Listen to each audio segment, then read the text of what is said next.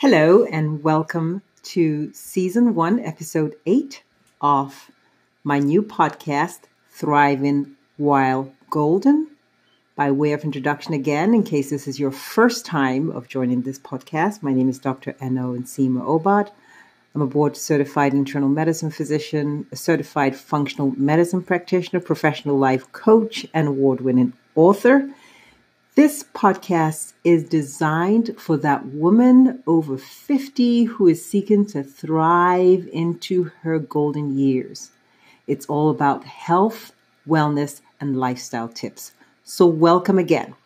Now, the way I've been formatting this podcast, initially it was bi-weekly in November and December when I launched the initial episodes, and now we're doing it weekly through the end of January, and hopefully we'll be starting our second season mid-February. And at that time, it is my intention to kind of break away from the monologue and perhaps have some women as examples. I'll be interviewing some women as examples who I feel are living the exemplary life of thriving while golden. Now, remember, I'm not coming to you as an expert. I'm actually presenting my life experiences and hopefully, again, the experiences of my guests, just to show you a roadmap, experiment, and be open to possibility.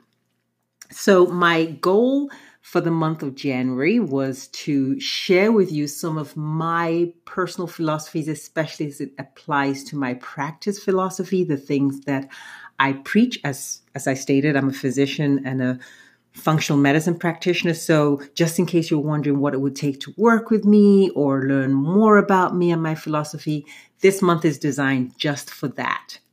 If you want to learn more information about me, you can go to my website, and that is www.dreno.com, and that is spelled out fully, DOCTORENO.com. I know a lot of people use the DR, but I figured, with DRENO, it would be like Dreno, and it's like, who's Dreno? So we took the time to spell out Dr. DOCTORENO.com. I also have a blog that is entitled womenlivingwithdiabetes.com. So today's topic is on the importance of optimizing our well-being. The importance of optimizing our well-being. Now, first of all, exactly what do I mean by well-being, and how does that differ from wellness?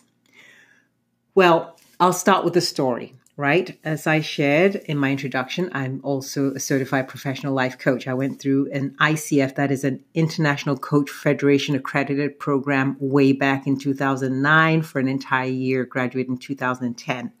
And one of the things that my coaches were very emphatic about was, Eno, how are you supporting your well-being? Eno, are you supporting your well-being? It's very important that we as coaches support our well-being so that we show up as that shiny reflective surface for our clients.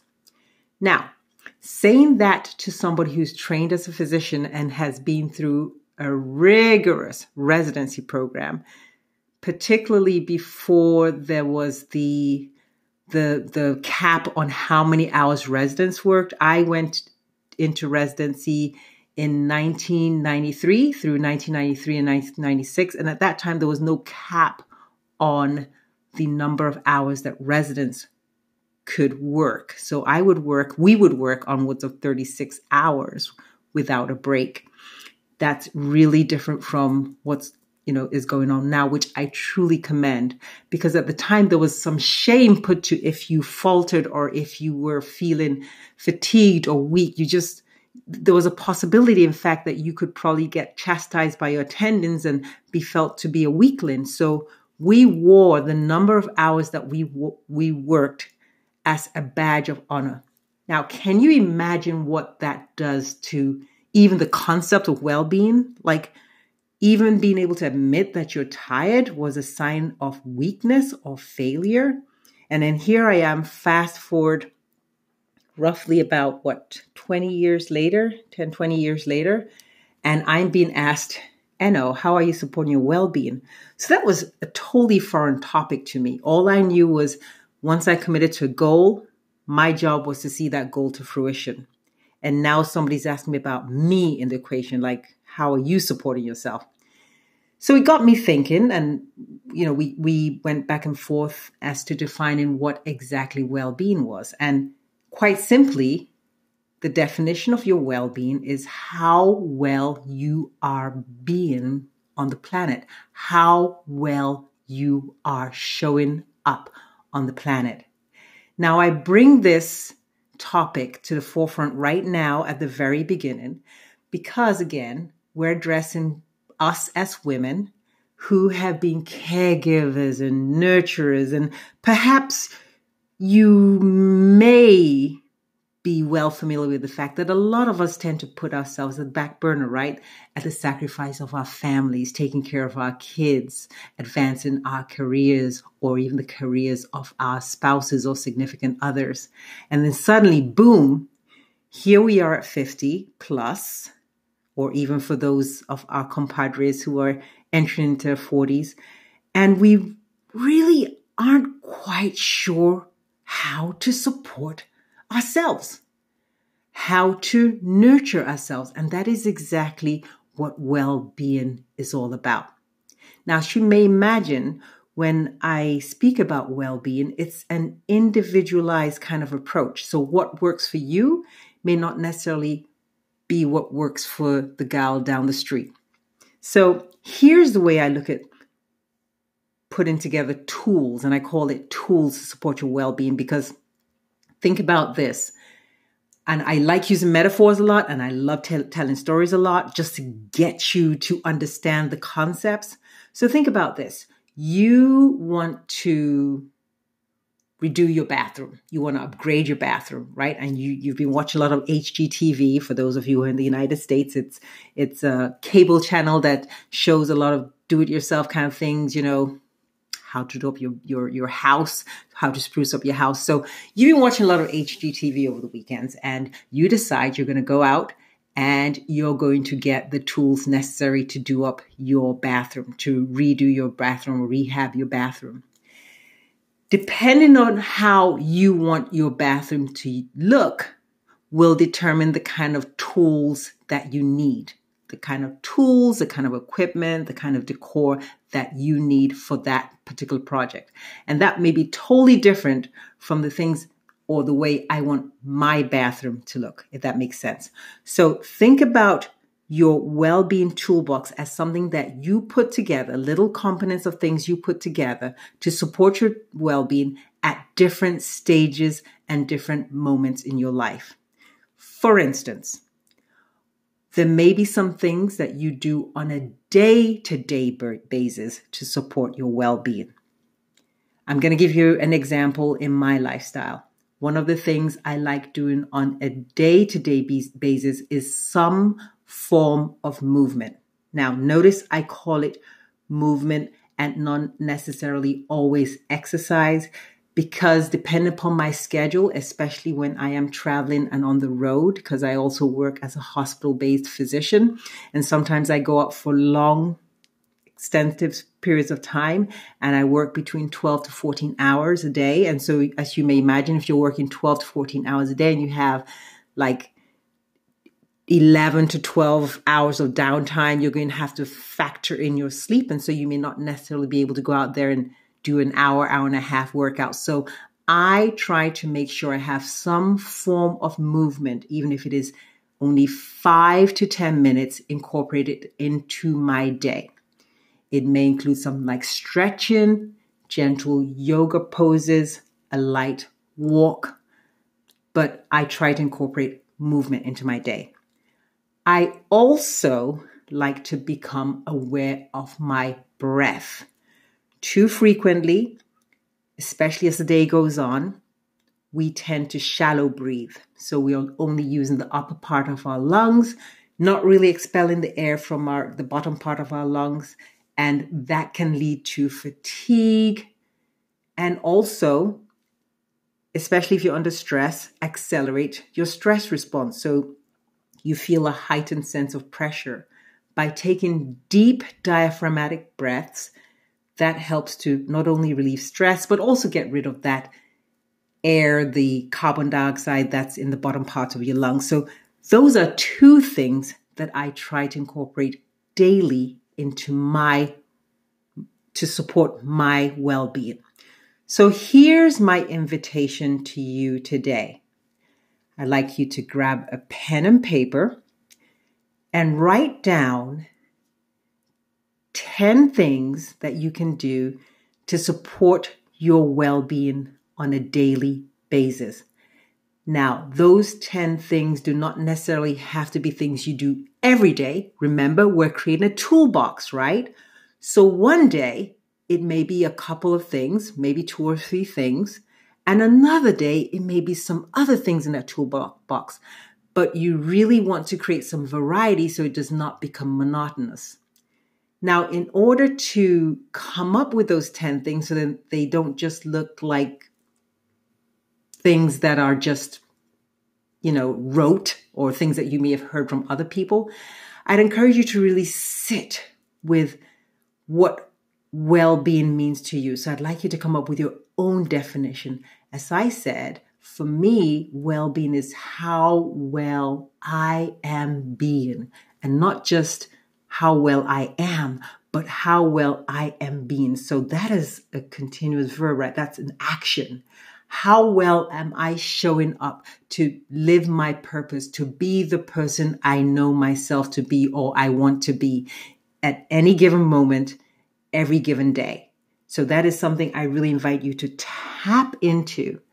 And once you become clear what things you need to support how well you need to be, how well you are being, then take pen to paper and write down 10 things that you know or you would like to explore to support your well-being on a daily basis.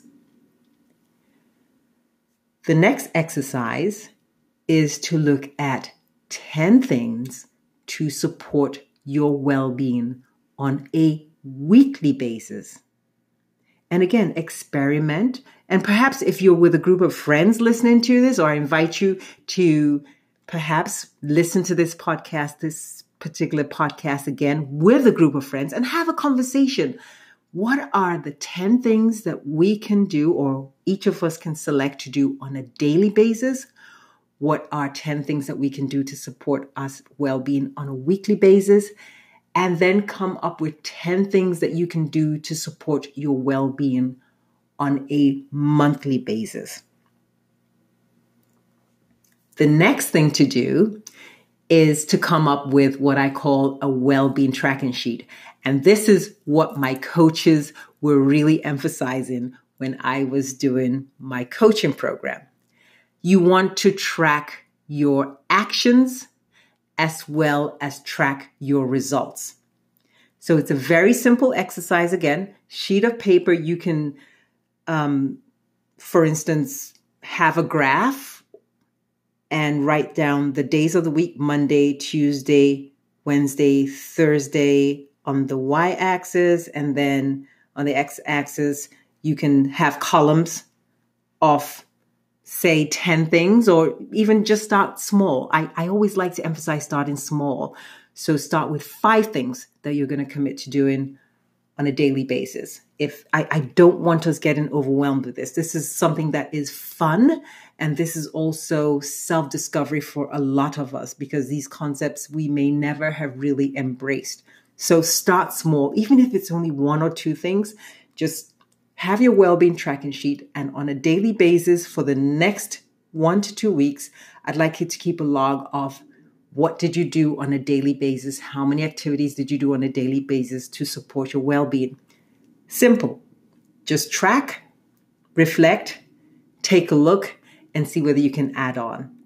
So once you get to the daily, I'd like you to look at the weekly and then the monthly. And so at the end of the month, which is the middle of February of 2020, take a look back and see whether keeping a track, not only keeping a track, but also implementing these well-being strategies, these well-being tools.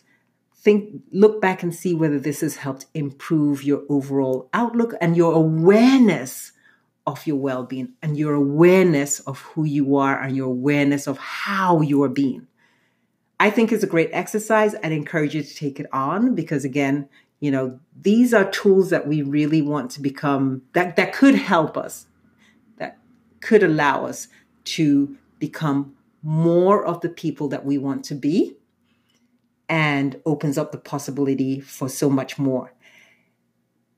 By attending to our well-being, there are some things in your well-being toolkit that will begin to make you more aware of your overall health and wellness. So those two things are actually interconnected, and there's a fine play. So it's not just about your health and wellness as being something that you're trying to achieve. It's about the interconnectedness of your health, wellness, and how that affects your overall well-being. For instance, one of the things I had taken on in the past was committing to drinking 64 ounces of water a day because I am aware that keeping well hydrated improves your clarity, helps with detoxification, helps with hunger, managing hunger and weight, etc. So I committed at one point to drinking 64 ounces of water. And there are many apps you can do to put those reminders. So for instance, if you're committing to walking a certain number of times a day. So if you're you have a sedentary desk job, and as you know, sitting is a new cancer. So you may commit to standing and stretching every 2 hours, for instance. There are apps that you can use to plug in reminders, or just simply have your phone, set up a reminder every 2 to 3 hours to do that. So as you can see, even though that ends up being an in quotes tool in your toolbox, it is also helping you with your health and wellness goals. So just be aware that when we speak about optimizing your well-being, that your health and wellness goals are also intertwined. So I always like to just not focus on the health and wellness, but also what is it doing for your overall well-being. So I hope that helps throw some light and also think about creating that well-being toolkit. I'd love to hear feedback from you about what other topics you'd be interested in hearing down the road, and also how some of these strategies are helping you in your life today. So feel free to leave a comment on any platform that you happen to listen to the podcast. And until next time, this is Dr. Eno signing off. Be well. Thank you for listening to my podcast series, Thriving While Golden. Inasmuch as I'm a licensed healthcare professional, the information contained in this podcast series is for educational and informational purposes only. Please, before making any changes to your healthcare regimen, be sure to consult with your healthcare provider who knows your personal history. Again, thank you for listening to Thriving While Golden. This is Dr. Eno.